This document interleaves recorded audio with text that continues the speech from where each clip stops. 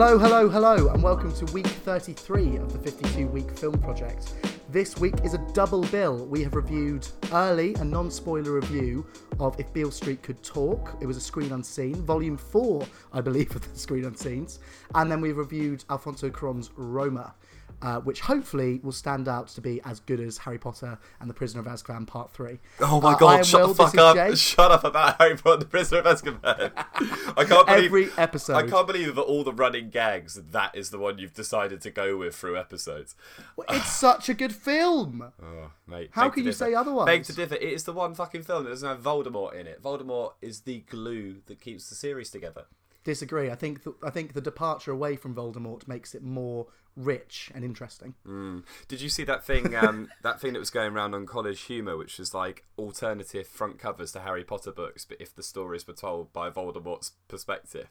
No. And so they're things like the Philosopher's Stone. The first book is like Voldemort and the time I had to spend a whole semester under some guy's dirty turban only to be beaten by a 12-year-old child. And then like the next one goes on and it's like Voldemort and that time the part of my heart that's a diary got stabbed by a fucking 12-year-old. It's so funny, man. Go and find them. But anyway, as Will said, we're back with a double bill. If Beale Street Could Talk, which was our fourth Screen Unseen, it is yet to come out in the cinemas. So Indeed. You will be listening to this on the 7th of February. I think If Beale Street Could Talk comes out the following Friday, the 14th, 15th. Yeah, exactly. So we've got a while to come, but obviously it's an Oscar-nominated film for Best Picture, among other things, as well as Roma, which is also, just barnstorming through all of the different award seasons. It's got something like 10 nominations at the Oscars, and I think it's the most. What did I read today? The most nominations for a foreign film since 1971 or something ridiculous. I'll find the proper quote later when we're reviewing it. But anyway, it's doing incredible. It's on Netflix. Me and Will should have watched it a long time ago, and we just got around to it. But first off, it's been a busy week for movie and TV news. Obviously, we had the Super Bowl this weekend. You stayed up and watched it, right? I didn't bother. I did, yes. However, what I didn't do is see the ads, so I saw the ads the next day. I watched on BBC Sport because apparently, which doesn't show. Oh, it doesn't show exactly. The Americans. What did you think of the ridiculous Maroon 5 halftime show? Oh, I was bored, Jake. Mate, I was bored through half of it. What was that fucking SpongeBob thing they did? I must have missed the memo on that. There was a petition. I heard about this. There was a petition to get the SpongeBob song or SpongeBob characters onto the Super Bowl. Like 3 million people signed it, and so they did it. What? They just played a clip of SpongeBob or what? Well, SpongeBob came down through Meteor, and then some rapper started. I don't know. What? Travis Scott? Yeah. Sorry, I say some rapper. He is actually quite a big deal. Some rapper? Well, in slightly strange news to open up our news segment, let's talk briefly about the 21 Savage thing. This might be the first time we've talked about anything other than film, TV and game news and maybe comic book news, but let's branch off into music news. Do you know what I'm talking about when I say the 21 Savage story? I have absolutely no idea. Please enlighten me. So there's a really famous young rapper from Atlanta, Georgia, called 21 Savage. He's kind of the same ilk as Migos and a few of those other kind of rappers from that area of the US. And it came out yesterday that the ICE have detained him in America for faking. It's like falsifying nationality documents or something. So this guy who's built this huge following as a true red-blooded American rapper is actually from the UK and only moved to the US when he was 12 years old. That's what's kind of speculated at the moment, and it's ridiculous, man. It's so because he's spent so much time talking about when I was younger on the block and there were guys with guns, and yeah, all right, fine. He never specified that it was in the US, but on the block, guys with guns in the UK, not anywhere near as likely. He built that Atlanta culture in the last few years as he came up as a rapper, and if this is true, then it's all bollocks. It's all a facade. How much is that in his music? Is his whole music based on the sort of the streets and the block? Or kind of Atlanta rap is very, very dialect specific. It's like, I mean, I could fucking talk about this for ages, but it's just Atlanta rappers rap about the experience of Atlanta, and I know any rapper could say that. You could make that case for Chance the Rapper and Kanye West growing up in Chicago, and a lot of what they talk about is Chicago life growing up, but Atlanta is like a particular hotspot for a certain kind of rap and a certain kind of hip hop, and so to kind of be accused of faking that persona is quite a serious thing. Yeah, because it's kind of so much of what they're saying is grounded in their truth, and now it's kind of speculated that a lot of his truth is actually bollocks. But one of my favourite things was, when people make those like fake Facebook events, so like when all the Brexit stuff was going a bit wonky, no, not last week, a few weeks ago, they had that Theresa May's leaving drinks event going round. Yes, exactly. Yeah, so they have one at the moment which is called the 21 Savage Welcome Home Party, and someone's photoshopped a picture of him shaking hands with the Queen in Buckingham Palace. It's so funny. Is there a counter argument that would say that although he hasn't been in America from birth, 12 years old is also quite young, that he can also experience all of that in his adolescence as still quite a young child? I know it's just before teens, but it's true, significant but like developmental period. True, but I can remember back to primary school, like before I was 11 years old, and I still have quite strong memories of it. Like, yeah, I don't think it's a situation where he's tricked himself into thinking he's from America. Yes. But anyway, the jury's out. What is your first piece of news for this week, my good friend? So talking about Super Bowl ads. My first bit of news is, I suppose, in terms of this film podcasts, one of the most important is obviously the Avengers Infinity War TV spot. Now, I believe you're going to talk about... What do you mean? It wasn't an Avengers Infinity War TV spot. Oh, it wasn't an Avengers Infinity War. Do you know what? I wrote that in my notes, and that was complete instinct. That is crazy. Anyway, Avengers Endgame TV. Anyway, everyone, thank you for listening in. Make sure to... So CBS is charging... This is interesting about the Super Bowl ads. This year, CBS is charging a record $5.25 million for a 30-second spot. That works out roughly to $175,000 per second, which is insane. These Super Bowl ads are so well thought over. Disney had 3. You had Toy Story 4, you had Avengers Endgame, and you had Captain Marvel. I'm sure that you'll talk in a bit about the Game of Thrones Bud Light of course I will. ad. Because, dear God. Well, hold on. So let's run through them. Obviously, you mentioned Avengers Endgame. Did we get anything new from this TV spot that we haven't seen in previous trailers? Because they're very guarded at the moment. You don't see much. The most we've seen, ironically, into like the post Infinity War world is the Spider-Man Far From Home trailer. Yes, exactly. But that's even further beyond, so we are led to believe. And it's also it looks quite separate from the lore, because it is further on than Endgame, which Captain Marvel isn't. It's not as much attached to that film. Yeah. But there's a couple of things that I picked up on this trailer, and it's a couple of discussion points online. Firstly, is Loki actually alive? In the beginning of the trailer, we see all the Avengers that... are killed by the snap, but also Gamora, who was killed before the snap of the fingers of Thanos.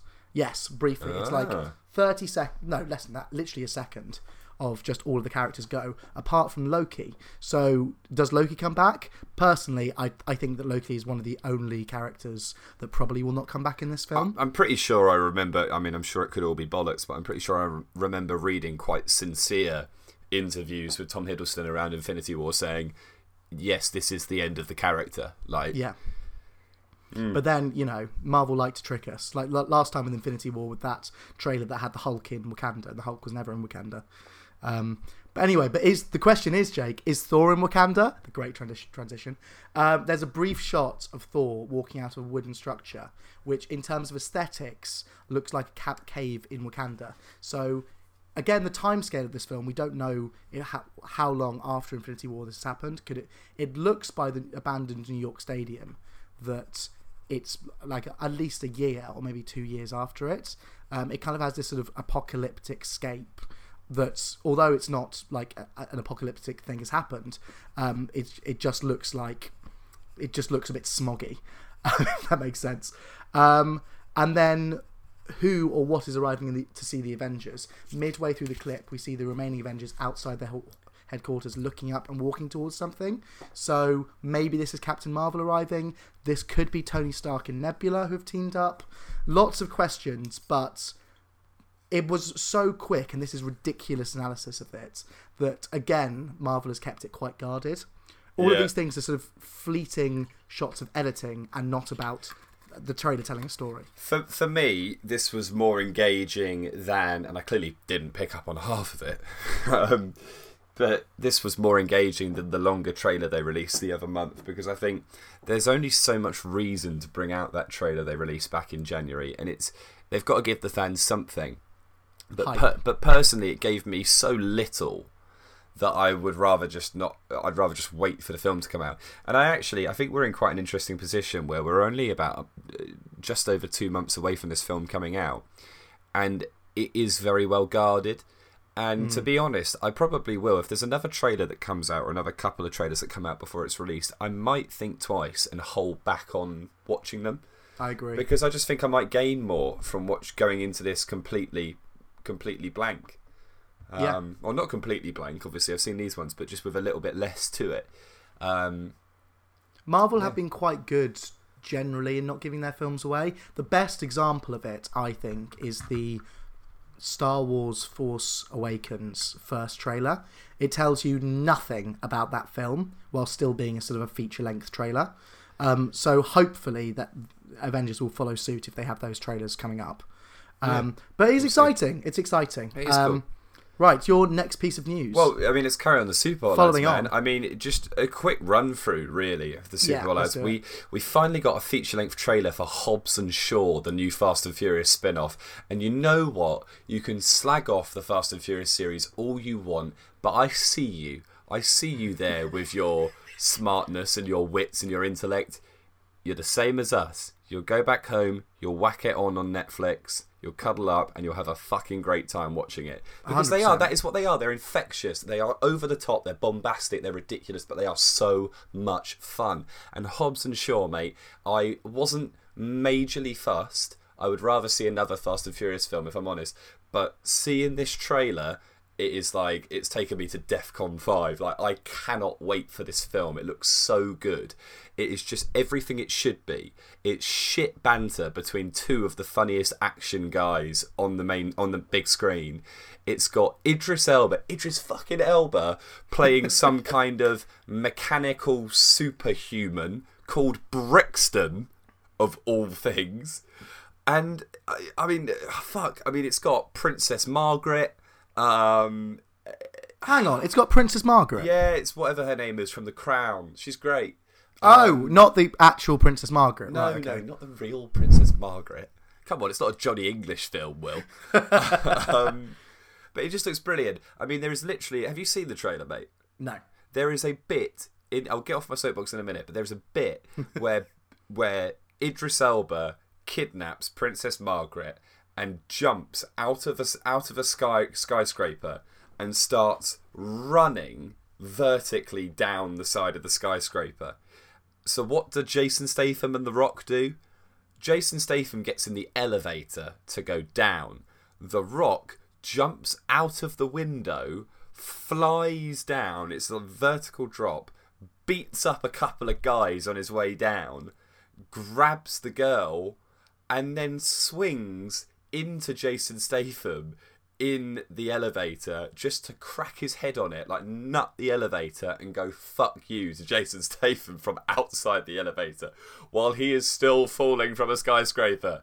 This film's going to be great, man. This is the film that Skyscraper should have been. This is the film that I wanted the Meg to be. Yeah, you know what this film is? You take Skyscraper and the Meg and you mash them together and you sprinkle a bit of Luther in there. Yep. And that's it. You've got a fucking movie. None of those components, except for Luther, which is incredible, but Skyscraper and the Meg do not stand on their own. Whack them together, look at what you got.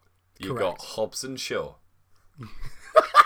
And they're now what a calling great it, way to end that. That was wonderful. And they're now You've calling got it, Hobbs and Shaw. They're now calling it the Fast and Furious Productions or something like that. And you're thinking, oh, where else are they going to take this franchise? Fast and Furious Production. That's fabulous. And here was me when I was a kid watching Fast and Furious 3 Tokyo Drift, which is the worst one in the series, thinking this is gonna die now. They're never gonna do any more. Yeah. And there are more films than there were at that time. How many? Do you think that after this they will create loads and loads of Fast and Furious spin-offs? Mate, Fast and Furious Productions? I mean, it is the highest earning. It's overtaken Transformers, and it's overtaken something else, and it's the highest earning franchise in Hollywood. Wow. And I think they've done that by building a concept and an ensemble cast of characters that are so engaging that, as they're proving with this, you could take any of the relative components and make them into their own thing, and it will probably sell tickets. This movie will make a boatload of money. Oh yeah. And to be fair, I think it deserves to, because it completely knows what it is. It completely. I've never watched a trailer for what we all know is going to be a shit action film and felt so confident that they're comfortable in their identity. Like, the Meg was juggling so many different themes. I'm trying to think of other shit. Jurassic Park Fallen Kingdom was like a horror movie and an eco-environmental movie all wrapped into one, and it was a clusterfuck. This film is playing it simple. It's going big, loud, and it knows exactly what it is. Yes. There's not going to be any sophistication. There's not going to be any eco undertones or any kind of message to take away. It's just going to be balls to the wall fun. Well, fingers crossed. If it's not balls to the wall fun, I don't know what your face is going to be like at the end of it. Okay, so if it's not balls to the wall fun, what do I have to do on this podcast? And it has to come from you. You have to say Hobbs and Shaw was balls to the wall fun. Yes. So what do I have to do if you can't say that? If I can't say it was Hobbs and Shaw was balls to the wall fun, I don't know. Maybe we should do an audience competition. That gets me out of it, I understand, but maybe we should. That sounds fun. Call in. I'm not submitting myself to the the fans. The dares of the fans. Oh god, then we do become a bit sort of Bandersnatch. We'll work it out, mate. We'll work it out. But suffice to say, I'm not worried in the slightest. It's going to be a brilliant film. But just briefly before we go on, other Super Bowl bits that we could zoom through. We had a Toy Story 4 TV spot.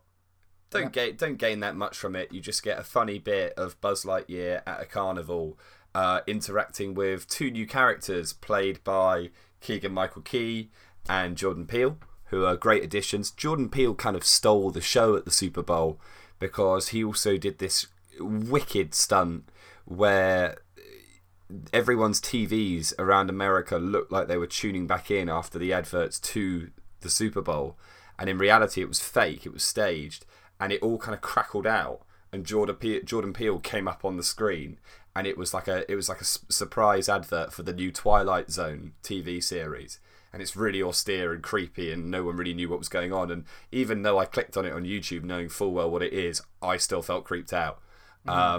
It's gonna be incredible. I mean, it's bringing back such an iconic TV series with the best mind in cerebral horror right now. Did you ever watch The Twilight Zone? Because Yeah, a little bit. Did and you? I also watched that Room 101 thing. Did you ever watch that? The panel show, yes. No, like the strange like horror thing. No, I've not watched the strange horror, but unfortunately not. And then we also go on. No, absolutely fine. Did you want to mention Game of Thrones? Because I was about to mention it. Go on, mate. We finally had the end of Dilly Dilly. It's died. Dilly Dilly is over. Rest in peace, Dilly Dilly. And they did it in the best way possible. This is probably the coolest major TV show, major film teaming up with a corporate, a commercial company style ad. It was great. It was let's take the weird medieval world that Budweiser have invented in their most recent campaigns and just put the mountain and one of Daenerys' dragons and kill off the Budweiser Knight, which is the Bud Knight, which is great. Yeah. It was so fucking funny. It was very, very funny. I thought it was a very clever collaboration between the two of them. But it does just mean now, in my head, although I did love the advertisement, that Game of Thrones now comes with a package of Game of Thrones, sponsored by Bud Light. They did it in the best way possible. I mean, the ad is almost split into two halves. The first part of the ad, which is just dilly-dilly, and the second part of the ad, which is just Game of Thrones shockingness and the full soundtrack and the fire and the dragons. I loved it, but it is now Game of Thrones sponsored by Bud Light. No, I completely agree. I think it's it kind of reminds me of when Game of Thrones brought Ed Sheeran into the fold for that cameo. It's like, I love you so much as a TV show because you're authentic and real and you don't stoop to certain levels. And, you know, I think it's a clever move because I really enjoyed it. I really found it funny. And it completely, until this morning, I watched it like a day and a half ago. And then this morning, it was like 24 hours later, I was on the train and I was thinking, wait, they got away with not releasing another actual trailer for the upcoming series by doing that. And think about it, man.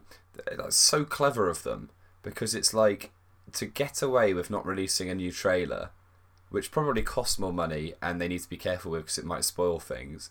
They've paid, what did you say? It was a stupid amount of money to have a Super Bowl ad. $175,000 a second. But they've paid all of that money to get it in front of as many people as possible so that everyone forgets about the fact that they're waiting for another trailer. Yeah, exactly. So clever. Very, very clever Game of Thrones. Very, very clever. Does that wrap up the Super Bowl news? Yeah, I love that we've not mentioned Captain Marvel because we don't. I'm really not fussed, man. I'm unless people turn around in the previews and say fuck, this film is amazing, which I don't think is going to happen. I don't hold out that much hope, to be honest. I think it looks really generic. Yeah. I mean, I saw the Super Bowl ad and I learnt nothing new. There was just a couple more quips.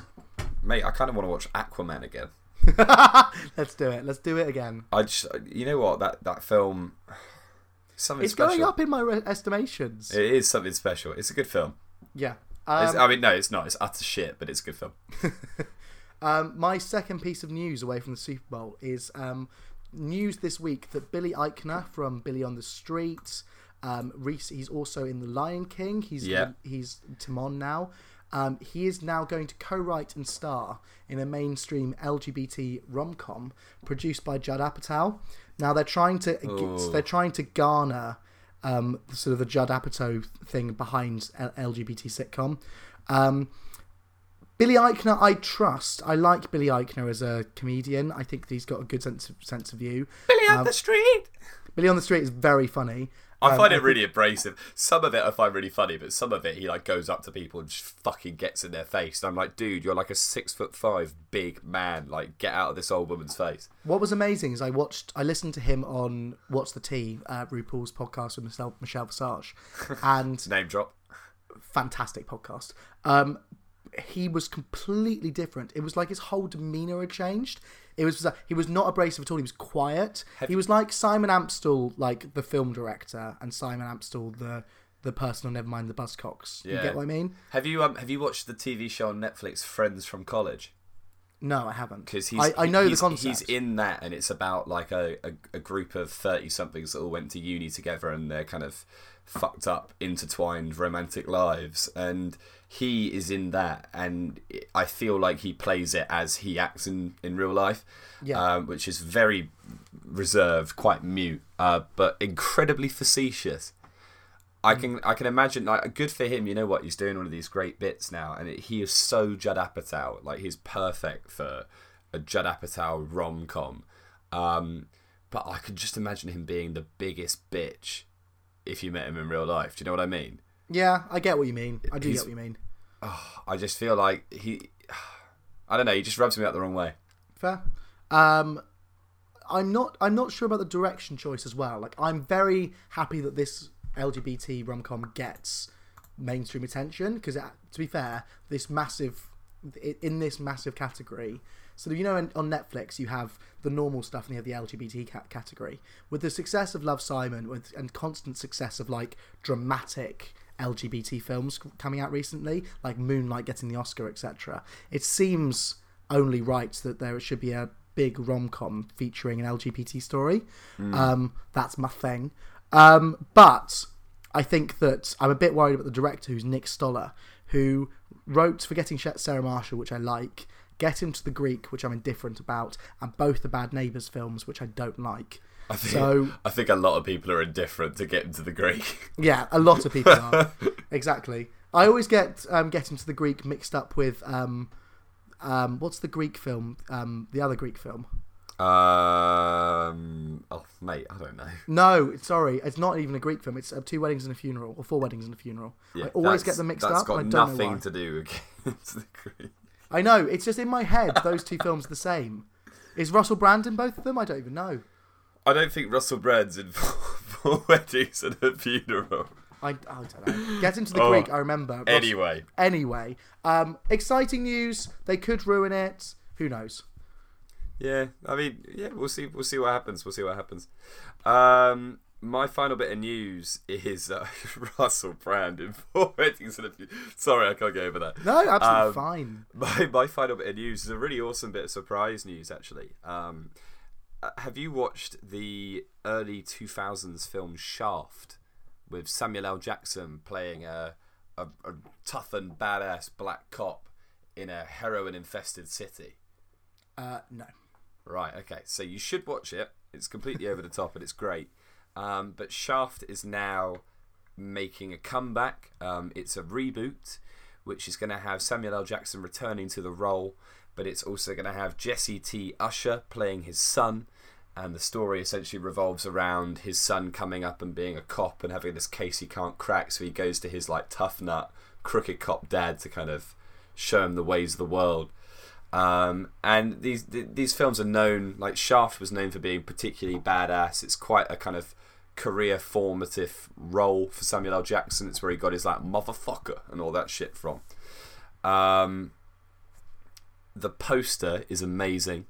You've got all of the kind of main characters lined up, and it says Shaft, and then at the top of the poster it says more Shaft than you can handle.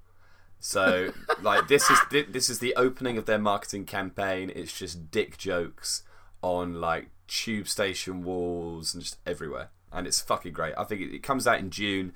I think it's going to be really funny. I look forward to rewatching the original Shaft because it's so over the top, man. Like I remember Donald Glover back when he did stand up, Childish Gambino. He did this sketch where he was joking about like who should play Shaft in the eventual Shaft remake that they do, and he was this gag about how he suggested that Michael Cera should play Shaft as like a on the other end of the spectrum joke to kind of explain how nuts Samuel L. Jackson is in the role.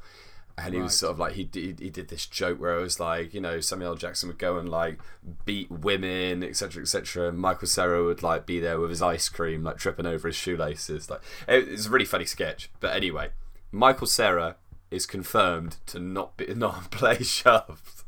Good. I think that would be disastrous. Okay, so my third and fourth piece of news. This week I've branched out. Third and fourth, you snuck that in there. I know. I have a fourth piece of news this week, everyone. I always only have 3, and this week I'm diversifying. It's great. Yeah, you're nice and disciplined, while I'm a bit all over the place. I'm like a golden retriever when it comes to the weekly news segment. So much energy, love it. So third piece of news: Harry Lloyd is going to be starring as the new Professor X in Legion. So Legion is an FX show that's about a sort of tripped out X-Men drama series. Have you watched any episodes of Legion? No, I've never seen Legion. I've been told it's quite good though. Yeah, I think it's because it's on. This sounds really weird, but it's because it's on FX, and FX stuff hasn't really translated into my mainstream, if that makes sense. I don't think I've ever been given the opportunity to watch Legion. Exactly. But apparently it's a critical and commercial success in the States. And it stars Dan Stevens as David Heller, one of the mutants. And this third season's coming up, and they have cast Harry Lloyd as Professor X. Now, Harry Lloyd is very nice. Harry Lloyd is the person who played brother of mine in Family of Blood, the Doctor Who episode. He also plays Viserys Targaryen in Game of Thrones. I know. The actor, and I think he plays young Margaret Thatcher's husband, whoever that person was. I can't remember his first name. Anyway, so he's done a couple of stuff. He's been acting, but in these sort of bit roles for years and years and years. I've always thought he's a fantastic actor. He's got this very scary stare that is beautiful in Family of Blood, but also quite piercing in other films that he does and TV shows that he does. So I'm very excited about that. And my final piece of news, and this is a big one. This is a big thing for me. Go on, mate. Go on. Hit me with it. There is a new trailer for a film that I did not know existed until today. A new trailer for Benjamin. Benjamin is the new, not even new, first feature-length film debut for Simon Amstell as a director, released in cinemas. And what's it going to be about? Benjamin is about the film Benjamin has a film Benjamin in it. It's about a writer who writes a story about loneliness and fear and rejection. Right. And it premieres at the BFI Film Festival, which this film incidentally did as well, and then gets slated because it's empty and hollow. And then in the sort of pain of all of this critical failure, he actually falls in love with someone. It's another LGBT narrative. Simon Amstell's very good at writing those. I don't know if you've ever seen Grandma's House, but Simon Amstell's writing in that is stunning, absolutely stunning. It's starring the person who plays Merlin, which is great. Do you remember Merlin? Yeah, I do actually. Yeah, Merlin was great. Colin Morgan, and he's doing an Irish accent, which he never did at the time. He looks a bit like a pixie. Yes, he does look like a pixie. Not that I've ever seen a pixie.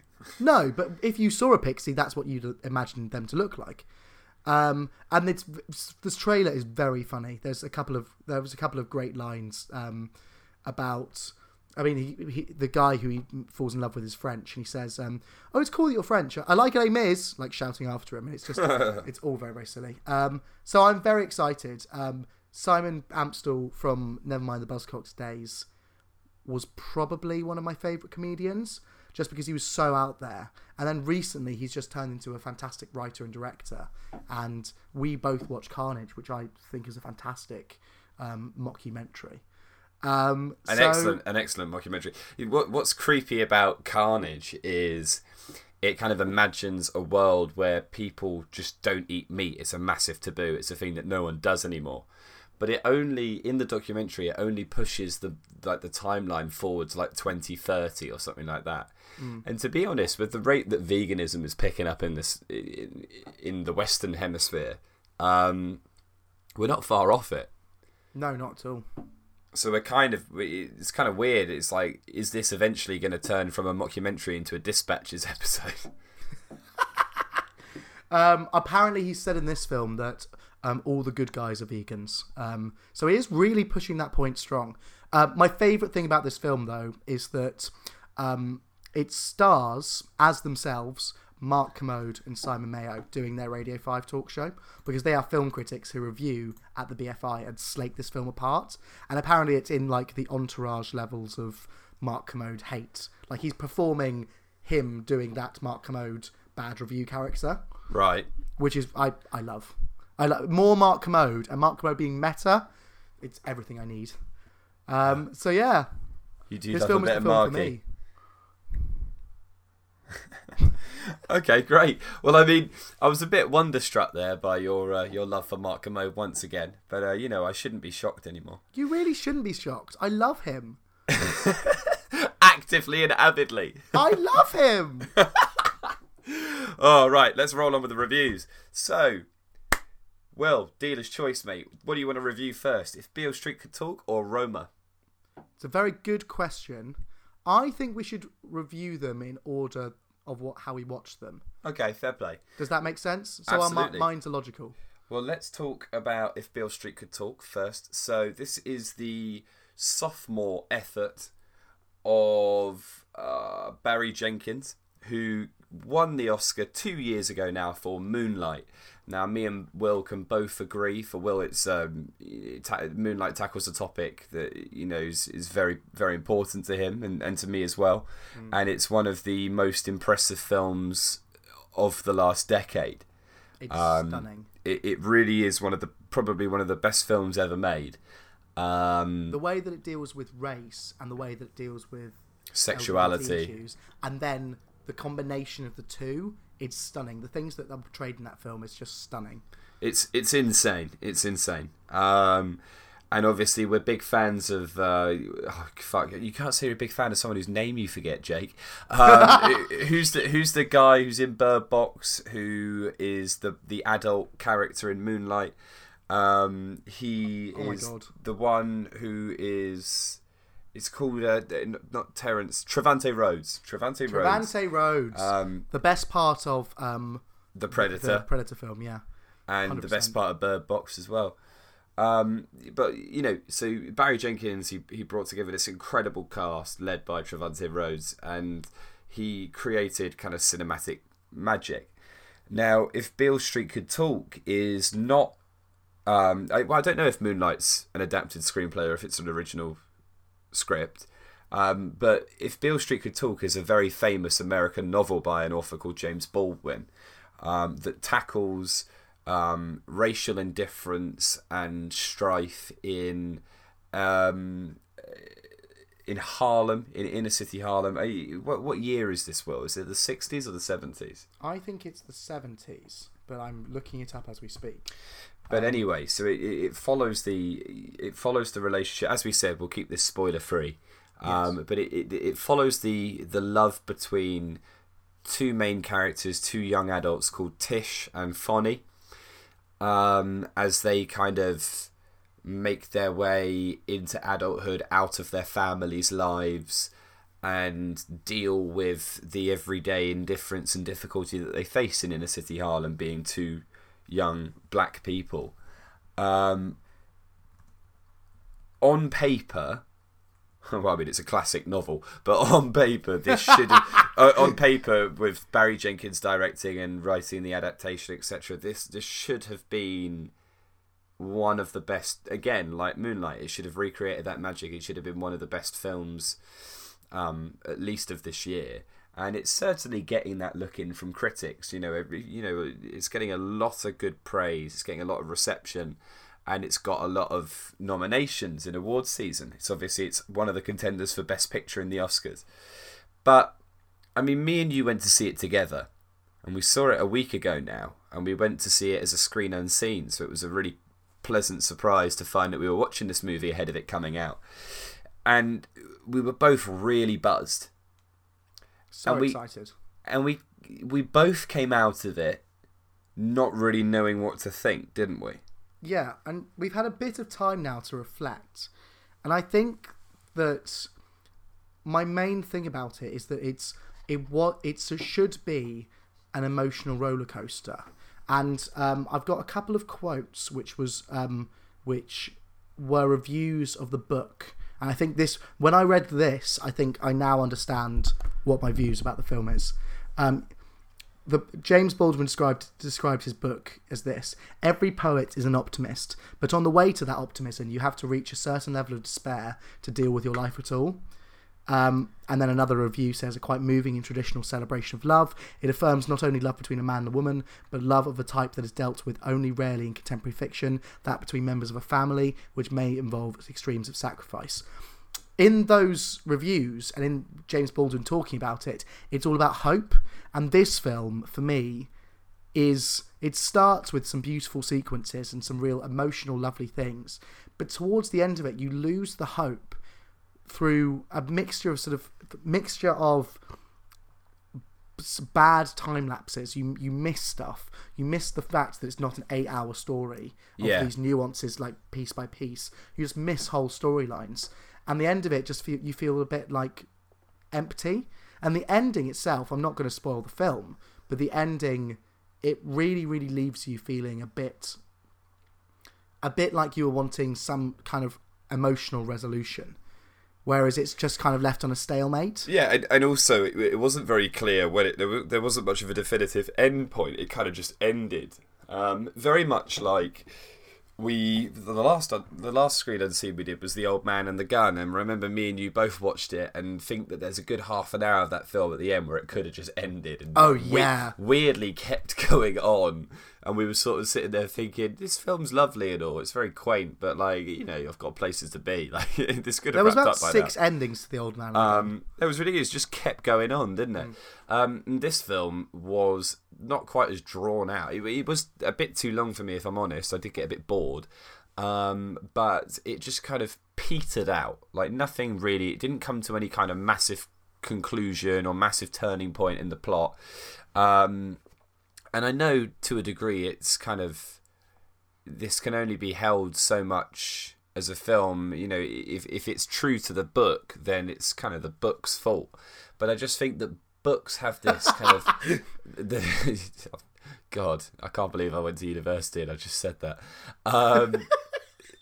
But books have so much more time to convince you of characters and to engross you in a story, and I think that was what was lost here. Is there's a reason this is a classic story, a classic American novel, is because it features an incredible setting with a dynamic range of characters and a lot of trauma, and a lot of love.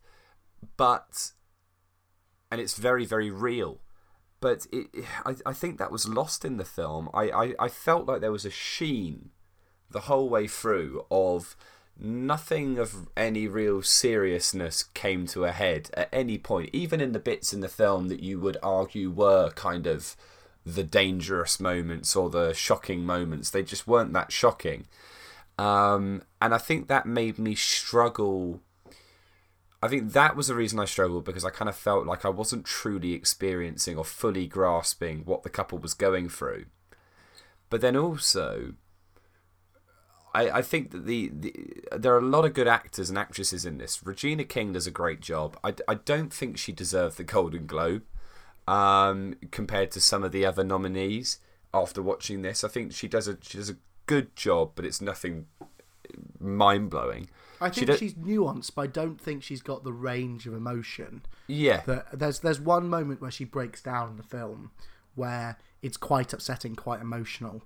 But apart from that, she kind of keeps an even keel, and she's sort of the stability. Yeah. And those stability roles, I don't, in a piece of cinema, I'm not really that interested in. Yeah, completely. And I mean, Brian Tyree Henry does a great job. Obviously, he's an actor off Atlanta. He was in Widows, which we famously slagged off.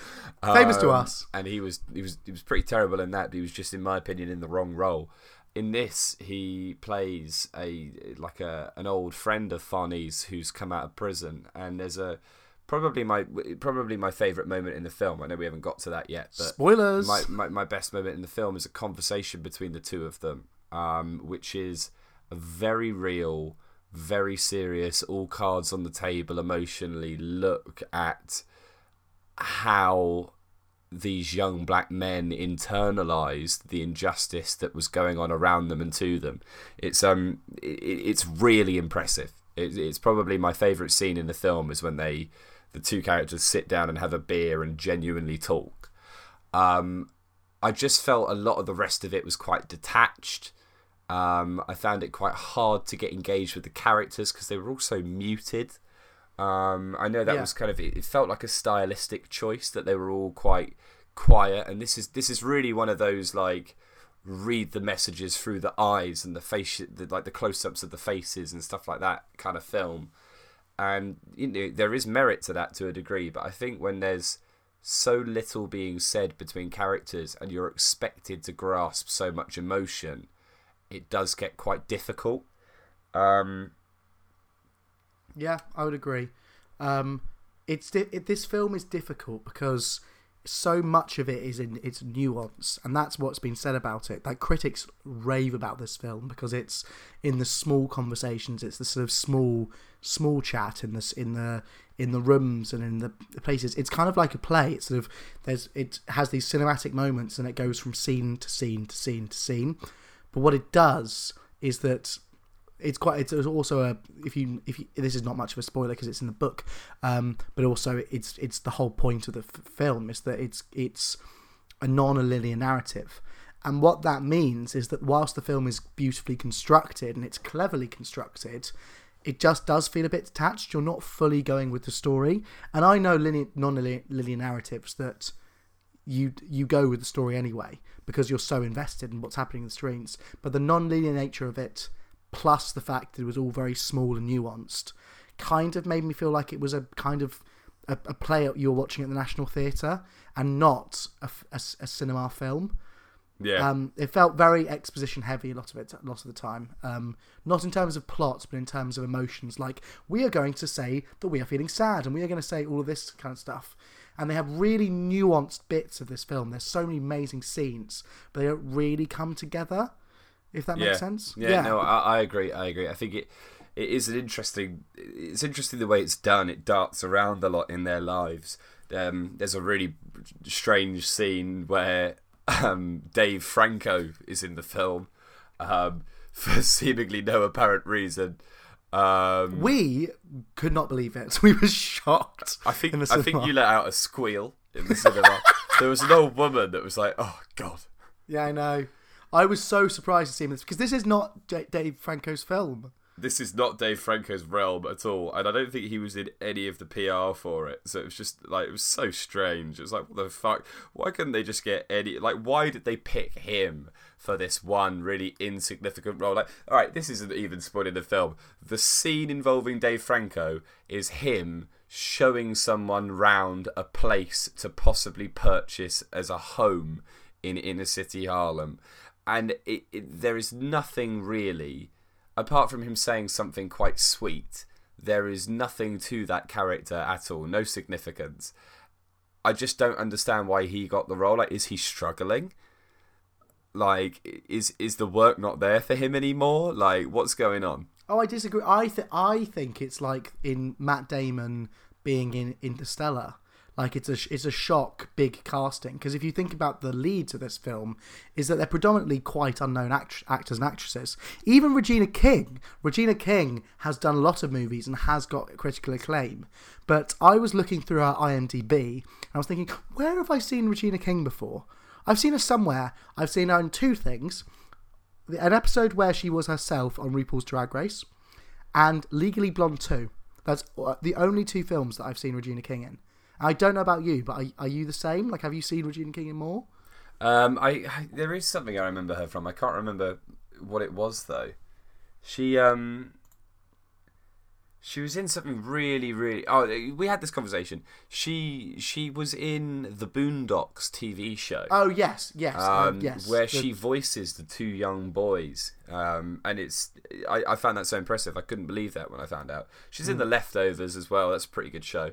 But no, I haven't seen her in a lot, and I wasn't, But I wasn't massively impressed. Dave Franco turning up, and in my mind, even though the scene is insignificant, maybe because it's the fact that Dave Franco's in it, but also the fact that it's quite well written. It's quite a nice air about it. What they're actually doing on screen, it's quite joyous, and the end of it takes you by surprise about Dave Franco is a really good character, and you learn that very quickly. I thought it was fantastic. I love that Dave Franco scene. Yeah. It is pointless and shouldn't be in this narrative. Like, it shouldn't be in this film, but also I think it's wonderful. It's not that I've got anything against Dave Franco. It's just a bit like you see it happen and you're like, what? Why? Have you got anything else to say, or should we go on to Critic Quote Awards? Because I think I'm pretty much done with my thoughts on Beale Street Could Talk. I think this is the thing about the film, is that we did not find it as remarkable as we assumed it was going to be. And because of that, I haven't really thought much about it. And I've prepared podcast notes. I've thought about like all the different things with it. But in terms of it sticking in my brain, it's just not there. I'm interested to know if any people listening into this do go and watch it when it comes out next week. Do drop us a message on Instagram, or drop us like a direct. You can send us a direct voice message on Anchor, on the app where we share the podcast. Let us know your thoughts, because I think that this is an incredibly subjective film. I think that me and you probably influenced each other because we went to see it together. We influenced each other in kind of our opinions of it coming out. But I do also think that we have built quite solid minds for understanding what makes an audience tick. And I just don't think that when this gets to general release, it's going to be as popular as the critics think it will be. No, I think if you surveyed people that came out of Odeons across the UK on opening night of this film, I think that you'd find a large proportion that were a bit disappointed by it.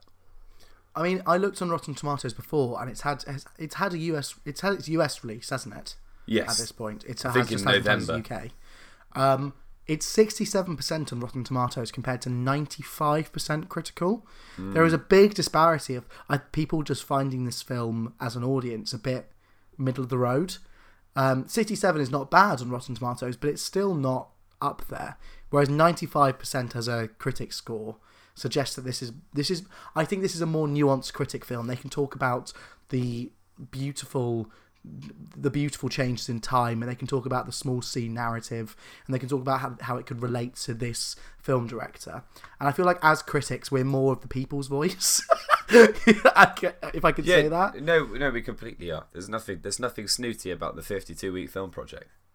My best description is by Mike Lascelles from the San Francisco Chronicle. I love the San Franny Chronicle. Big up. Always do the San Francisco Chronicle. I love it. He says, although the film is beautifully shot and filled with great performances, ultimately, If Beale Street Could Talk lacks the deep gut punch that makes a movie stick. Yeah, no, I agree. Mine is of a similar ilk. It's from Anthony Lane of The New Yorker, and he said, the planets of the plot, as it were, are more exciting than the sun around which they revolve. Love it. That's fun. And I do agree. I think there's some really interesting characters in here. I just think they're massively underutilized. Yeah. For the sake of quite a boring plot that doesn't really come to any form of resolution. I think this, it's difficult because it's. I feel for me this film is so middle of the road that it's just a bit unremarkable. There are beautiful bits in it, but it just doesn't. It comes together to be a bit empty. But anyway, my most savage is this. I've lost it. No. What I've done is actually... Well, you're just being so nice this week. I'm being so nice. You know what? I'm going to be nice and not do most savage. Flip the scripts. All right. Well, just leave it to me. Leave it to me. My most savage is from Rachel Wagner of 54disneyland.com. I massively distrust the legitimacy of this review. Now, she said, while I acknowledge there is craft to be found in this film, I really was irritated while watching it. Nobody talked like a human being. It all felt like a bad off Broadway play where the talent is way better than the script. Yes. And I think that's more or less what I was saying with my best description as well. I just think that there's so much ability and capability in this team, in the writing team, in the directing, in the cinematography, in the musical artistic creation, and in the actors and actresses themselves. And I just think that nothing really melded together in the way it should have done. Yeah, I completely agree. So moving on to best moment. My best moment was definitely the bit with Dave Franco. Oh, I love it. Okay. I love it. All right, fine. I can't stop. Fine. It's so heartwarming. And what do you give this? Would you give this out of 10? I give it a 6.5. Yeah, same here. Yeah. It's not a bad film. It just doesn't do anything remarkable, and I expected a lot more from it. Yeah, I agree. For all the hype it's getting as well, we talk about this a lot on the podcast, is that films that get critical hype and then you watch them and you're like, is this film getting critical hype because Moonlight was good, or is it getting critical hype because it's a good film? Yeah, true. But an interesting point to point out is Barry Jenkins wrote this alongside writing Moonlight back in 2013. So it's very possible that one was so good at the other's detriment. It could be that Moonlight was so fantastic, and If Beale Street Could Talk is just not quite as good because he committed more of his emotion and time to Moonlight. But, we'll never know. We'll never know. On to the second review of the episode. We are now going to talk about another Oscar Best Picture nominee, which is Roma. I think we're more or less there in terms of our Oscar Best Picture nominees. Are there any that we haven't seen? We have got Green Book. Yeah. And we haven't seen Vice, have we? We have not seen Vice, no. Is the film with Melissa McCarthy Oscar Can You nominated? Ever Forgive Me? Yes.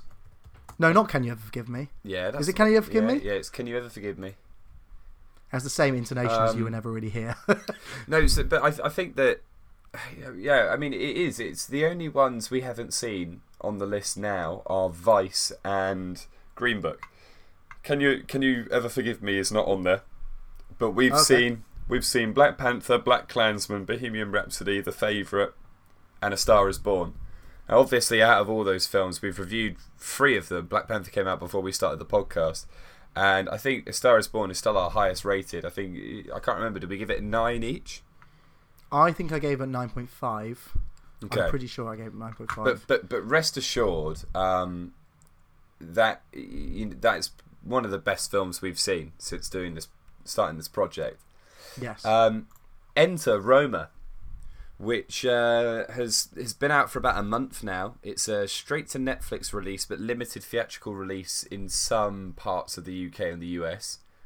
I'm very much disappointed that I haven't had the chance to see this on a big screen, because it really should be witnessed on the biggest screen possible to fully take it all in. I'm hoping that if it does well in this awards season, it will get a re-release in UK cinemas. But this is... Will, how much do you know about the background of this film? I don't know how it was produced and created. What I do know about it is that it's kind of based on Alfonso Cuarón's childhood. It's set in colonial Roma, in Mexico City, and Alfonso Cuarón tries to sort of make it. Some people call it a documentary. It's not a documentary. It's a dramatized documentary. Yes, exactly. About the colonial Roma in the time of Mexico City, at the same time as what was the name of the parliamentary groups? The Los Halcones, the Hawks, Yes, who were the political movement at the time. It's a film where I am embarrassed to know not a lot about the history beforehand. It felt so rich watching it, because I was like, where is this? I don't understand. Is this? I didn't really understand until I watched it and then looked it up afterwards where it was set. It was something that was so unfamiliar to me. So it'll be really interesting that in the weeks after I've watched this film to understand and look up and research the history behind this, because this film has really made me want to look at that. Yeah, no, completely. I mean, it is fascinating. I mean, Alfonso Cuarón's done a lot of big films. I mean, he like we mentioned earlier, he did Harry Potter and the Prisoner of Azkaban. Big film. But he also did Gravity a few years ago, which was a terrific film. Yeah, very true. He also did Children of Men way back, which is still a very, very nowadays it's a very underrated film. I think it's a classic personally. But he's built this incredible repertoire of film capability, and he's 57 now, so he's been going for a while, but he's taken the time to step back, literally go back to Roma, which is where he was born and raised, quite literally to the house opposite his childhood home, to produce, shoot and co-edit this kind of 2.5 hour epic movie, loosely documenting his formative years, or kind of about a year of his childhood in a large family with 3 other siblings and a set of parents whose marriage is falling apart in front of the kids. And he frames the whole thing through kind of long one-take scenes. It's all black and white. And he utilizes the kind of the family, the main family housekeeper as kind of the underlying plot device for the whole film. He frames the whole thing through the experiences of Cleo Gutierrez is the live-in maid in their kind of quite affluent white family home. And it opens up with her doing the daily chores and then getting the kids ready for school and taking them to school and everything, and it definitely doesn't chop anything up. There are scenes in this film where you'll be watching it and you'll be thinking, cool, like they really are going to show me her sweeping all of the water away from this hallway, aren't they? And it's definitely a film you have to be in a patient mood to watch. But if you give it that patience, you are going to be absolutely mesmerised by the truth of this film and how raw and organic it feels. It's insane. It is unbelievable. You're right. It takes you a while to get into this film. I found my attention waning a bit in the first half an hour of the film. You have to get used to it. Absolutely. You have to get used to it. You have to get used to the style. Even if you're like the ponziest film viewer, like you're still going to sit there and think, God, like I really have to submit to this film and its kind of long drawn out scenes. Like you really have to give it time. And that's because of the work that's done on the camera, is that you have this use of cinematography where you have a tracking shot that is directly parallel. So you're it's what Wes Anderson does with his films, like Grand Budapest Hotel, where you have a completely flat screen. You have it 2D, but Alfonso Cuarón out Wes Anderson in this film. Like, the way that he chooses these shots is not for show or for critique. It's to show more of the screen. It's this huge widescreen, and it's black and white. The actual color palette of the screen, but it's black and white in not that sort of artist way of black and white. It's black and white where it's obviously filmed in colour, and you sort of sometimes see the colour behind it, even though it's black and white. There's a richness to the picture. But what's most impressive about this film, I suppose I've just talked about the technical aspects of it, is that it's a really heartfelt story where it's shot in a beautiful way that can make some film geeks go very, very excited, but it's also got such a heart that it draws you to it. There are scenes in it that are genuinely shocking. I'm gonna bring it up. The scene where I'm non-spoiler review for if Beale Street Could Talk, spoiler review for Roma. There is a scene where the main character Cleo is having a baby, and you see it being born, and it's a stillbirth. And it is one of the most horrific things I will ever watch. And it's all done with these long pauses and the sort of mechanical nature of doing the operation, as opposed to her pain and her tears. And it's awful. And it's all filmed in this sort of long tracking shot with normality going on around it, and this horrifically deadpan performance of it. Yeah. And it's shocking. It's truly shocking. I found myself in tears quite a lot of the film, and that's something for a film that is also an art piece. Yeah, no, completely. It's the funny thing about this film is, in many ways, it's incredibly mundane, and it just shows real life happening and people existing, and the kind of the sad truth of life is that people go through a lot of hardship in their adult life, and this film captures that. It captures the joys of raising a family and having children, and even the joys of just from Cleo's perspective, being like, she's a character who's very understanding and very accepting of her place in society. She doesn't complain. You don't see her whine. She just kind of moves along, and she works, and she has her friends, and she takes everything in her stride. And I think there's a lot that we could learn from that. I think Alfonso Cuarón's very much trying to show that kind of undertone of, there's a lot of people out there that have a lot of graft in their lives, and things haven't really gone the way they would dream they would do, but you know, they're They're not complaining half as much as people that have great lives and wish their lives were even better. Correct. And it's very interesting because you watch Cleo in this film go through some pretty horrible stuff and kind of just get on with it and still support a whole family, while you watch I think the point that's trying to be made in this film is that this affluent white family, they have a seemingly perfect life, and the only thing that really damages that is the parents' marriage breaking and them separating. But in that governs the family and the mother and the father and all of the family's experience for more or less the whole film, and it's only one thing. Whereas Cleo goes through so much grief in this film, and also is subjected to the grief of the family, and doesn't crack under the pressure.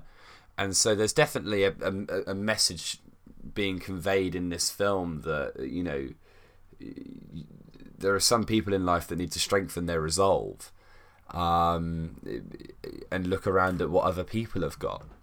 100%. In comparison to them, it's just impressive. But then we could go on for ages about the cinematography and how stunning these shots are, and there are just some beautiful scenes. Like there's a scene where the family and Cleo all go to like a hacienda, it's called, where they go and spend like a holiday celebration with like friends and family in like a lovely kind of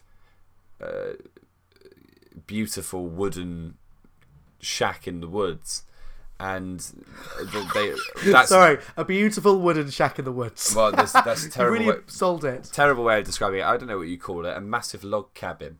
It's rich. It's a fucking expensive property. All right, we couldn't afford it. Well, no, we couldn't afford it. They're drinking, they're smoking, they're dancing, etc. And then there's like a fire in the woods, and everyone drops everything, and they go and like get buckets and try and put the fire out as a kind of a group of like 30-40 people. And this guy kind of comes into the shot, this Norwegian guy, and sings this tune. It's like he counts down the seconds to the new year and then sings like a lullaby, and it's just fascinating. There's no context to why he's there or what he's doing, but you just watch it and you're mesmerized. And there's all of these like little pockets, like these little moments in this film that are so stunningly beautiful, but don't really do anything particularly out of the ordinary. It's great. I also found it to be a film that had a bit of humour behind it. I mean, I think one of the funniest, but also kind of like satirical things is when that you visit later on the army camp or the training base of the Hawks, and there is a scene with all of these very, very serious looking. We are going to fight for a cause. We're going to cause chaos. A group of about 150 people, all topless, like doing their karate, and then this guy comes in as like the Grand Master. He looks like something from the WWE. Yeah, he's like proper like Mexican wrestler. Rey Mysterio has nothing on him, and he's then just starts teaching them yoga, and none of them can do it. And then afterwards, they're like, "Oh, look at this guy." And it's just moments like that juxtaposed with moments of extreme horror. And I suppose it's so extreme because it's deadpan, and maybe that's because it's real. Do you get what I mean? Yeah, no, completely. It's just so played for. This is actually what's happening. That's why it's kind of this dramatized documentary. There's no pomp and circumstance about it. There's no crazy swooning score behind it. Mostly the film has got an incredible soundscape of. They've got such good sound because they're picking up conversations from down the lot in the one scene where characters are talking to each other. And that's what's nice about this film. You feel like you're literally watching these characters on the street. And therefore it becomes much more hard-hitting when terrible things happen to them. But also much more positive when really nice things happen to them and you have really nice moments.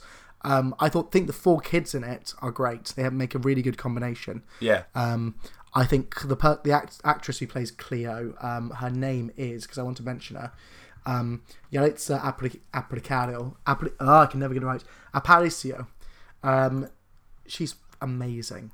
She's so good because it's most of it is just deadpan. Her face is just sort of been weathered by all this stuff that's happened to her, but she's just sort of dealing with it. She's going fine. Yeah. But of course that was going to happen because that's life, and it's really powerful. I can. Whereas if Beale Street Could Talk, I don't really understand why it's been nominated for an Oscar. This I think is an absolute masterpiece and is kind of, for me, it's more than the award ceremony of the Oscars. If that makes sense. Like, this is a film that will outlast the Oscars and will outlast the season of the Oscars. It's a true masterpiece. Yeah, no, absolutely. Yeah. What do we have more to say about it? Do you want to go through some more moments? Do you want to go Critics' Choice? What more can you say? I don't know if I have anything else to say, you know. I just think it's a really magical film. It's not going to be for everyone, and that's the thing, is I know that there are a lot of people that come to mind for me who I could recommend this to, and probably wouldn't be in the right frame of mind at the time of watching to truly grasp it. You really have to concentrate. Yeah, it's hard work, and I think I was lucky to catch it in a time when I was in the right mood, because I think I could have very easily watched this film in quite an impatient way and not have gained as much from it as I have done. Yeah, but I mean, yeah, let's go on to Critic Quote Awards. I mean, my best description of Roma comes from Chris Nashawati of Entertainment Weekly, which isn't, not a reviewing body that I particularly trust, but, we'll go for it. He said, Roma may only span a year or so, but somehow in that year is the entirety of life itself. Its small fleeting moments of joy and longer, more poignant stretches of heartbreak. 100%. 100%. My best description comes from Adam Graham from Detroit News, and he says that this film is alive in a way that few movies are. Roma is a sumptuous piece of filmmaking, a gorgeous look at life on a grand scale told through the prism of one family. The one thing I disagree with that best description is grand scale. I think it's actually a film that plays on not so much a grand scale. It plays on sort of the ordinary scale, if that's an ordinary scale. Is that a thing? An ordinary scale? Yeah, I'm just going to measure people for how ordinary they are. But yeah, I think that's very true. It's the word is sumptuous. It's lovely. You want to drink it all in. So true. So true. It really is. Like, there are moments of this film that you'll want to go on forever. Yes, 100%. My good co-umming there. That was good co-umming. My most savage quote for Roma comes from Victoria Alexander of the Las Vegas Informer, and she simply put, "I felt bad for the dog." I mean, I think the dog's treated quite well. He's got an incredibly annoying name. All the characters in this film will go up to him and they'll go, "Boras, Boras, Boras," and they must say it about 200 times in the film. Like, it does get quite tiresome. Oh yeah, definitely. My most savage is from Rob Gonzalez from the famed and acclaimed eCritic.com. That's eCritic.com. It sounds like I'm sponsoring them now. No, ignore that. We're not sponsoring eCritic.com. But this film, Rob Gonzalez says, every frame of this film could be isolated and hung on a wall. And maybe that's what should be done with it. Roma is a beautifully boring movie. God. Which I quite like. I think it's quite a clever witticism. But, it's not... It's just wrong, in my opinion. But then I can understand that this film can be isolating. I understand that tension with it of, I've just come in from work, I want to watch this film, but I'm sort of watching it with a group of people. I'm too tired to watch it. That's not you have to like take a spot of your day to not pick up your phone and just watch this film. Yeah, on the biggest screen possible. Exactly. Which is ironic because it's on Netflix, so you can watch it on your phone. Which is a real fucking shame. I mean, I hope, if it does win the Oscar for Best Picture or if it wins something else, I'd like it to be re-released. I don't think it will necessarily get like an Odeon release, but just hopefully independent cinemas around the UK will pick it up. Do you have a favourite moment? It was previously mentioned, but the fire scene was my favourite moment. I thought it was so powerful. Yeah, really excellent scene. I think for me it was the riot scene where Cleo's out shopping with the grandmother of the family for a crib for her soon-to-be firstborn child, and riots kick off between student protesters and the government, and the Falcones or Hawks or whatever you said they were, like the paramilitary group, kind of storm the building that they're in and kill some people, and it's revealed that one of them is the father of Cleo's child, and he sort of scares them a bit and then runs off, and it's just a very sad moment, but a really poignant one nonetheless. I have a second favourite moment. Oh, go on. What was it? Well, it's less of a favourite moment and a favourite, like, a thing that happens in the film. Happens twice. The first scene of when the car goes into the driveway, and it's a very extreme camera shot of the precision that's needed to get this car into this very, very small garage. And then cut to later, where you have a wide pan shot of the car like storming into the garage, with the mother driving it in a very drunk state, and just people looking on, and then and just hearing the crickets in the background of just this furious drunk woman who's been cheated on. And I think it's great. I think that the contrast between those scenes are fantastic. Yeah. No, I completely agree. It's a magical film. I mean, what would you give it out of 10? Is this going to knock anything off a pedestal for you? Ooh, I think it's not. I think it's going to be lower than Star is Born, but I'm going to give it a 9. A 9. And 9. How come it's not edging? I think it's a masterpiece. I think that a Star is Born is still the most emotional I felt at a film this year. This film is masterfully beautiful. But for me with film, I do it because I love it. I do it because of emotion. Yeah. And I have a cinematic view of the film, and a view of the score, and a view of all the elements that make up the film. But I cannot deny the way I felt at Star is Born still. And I feel very similar with this film, but Star is Born just broke me. Mate, it was like a rip curl. Really I agree. I think Rome was a 9 out of 10. I think it's brilliant. I think it deserves a lot of credit. I think it's quite an important movie. I think a lot of people should watch it, and I think there's a lot of people who are very materialistic in the environment that we currently live in, this kind of real consumerist culture, who could be inspired by this film to kind of work a bit more on themselves and work a bit more on kind of just physical life itself, and not be so obsessed with our smartphones and our kind of, the little conveniences we afford ourselves in our lives. Sometimes doing things the hard way is the best way, and I think you learn that from this movie. Yeah, 100%. It's had a big impact on me. It really has. Not another great koan. We're doing very good koans this week. We are, mate. We're so in sync. We've reviewed both films the same as well, when we did not discuss this beforehand. This is no kind of dirty magic trick. I think that's it, though.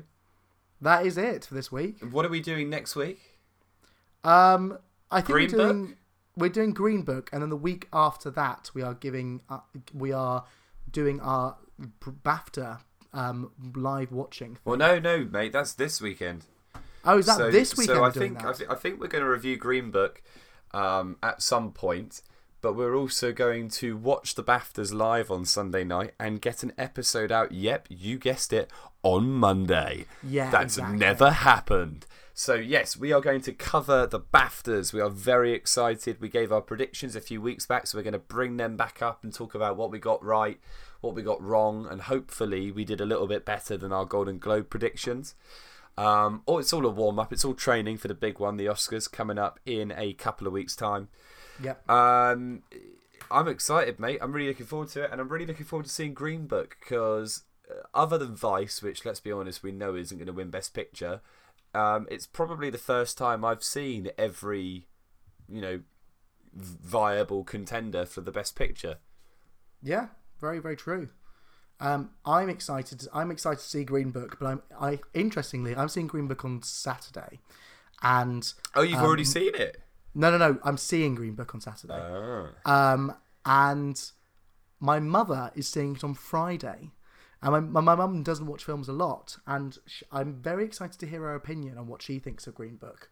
Because I think it would really inflect what because I chose it out of a list of possible films. I said, you will like Green Book. And so she's booked to see Green Book. So I'm interested to see her opinion on this.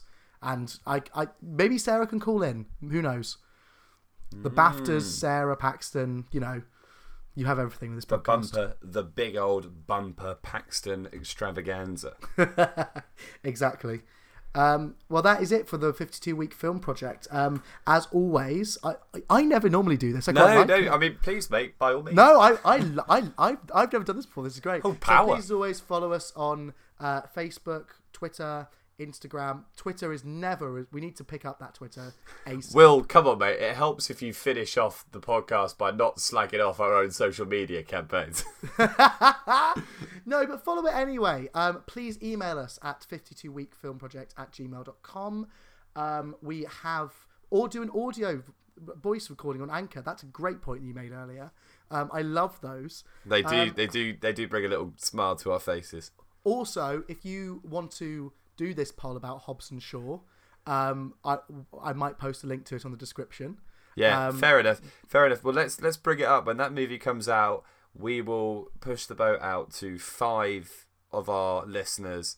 What does Jake have to do if Hobbs and Shaw is not described by Will as balls to the wall fun? I mean, who knows what they'll come up with, mate? I'm excited for the creativity from our listening base. The better question here is, what are you going to have to do when you are forced to say it's balls to the walls fun? At gunpoint by Jake. Anyway, that's all we've got for this week. Thank you very much, Will. Thank you very much, Jake. And we will see you all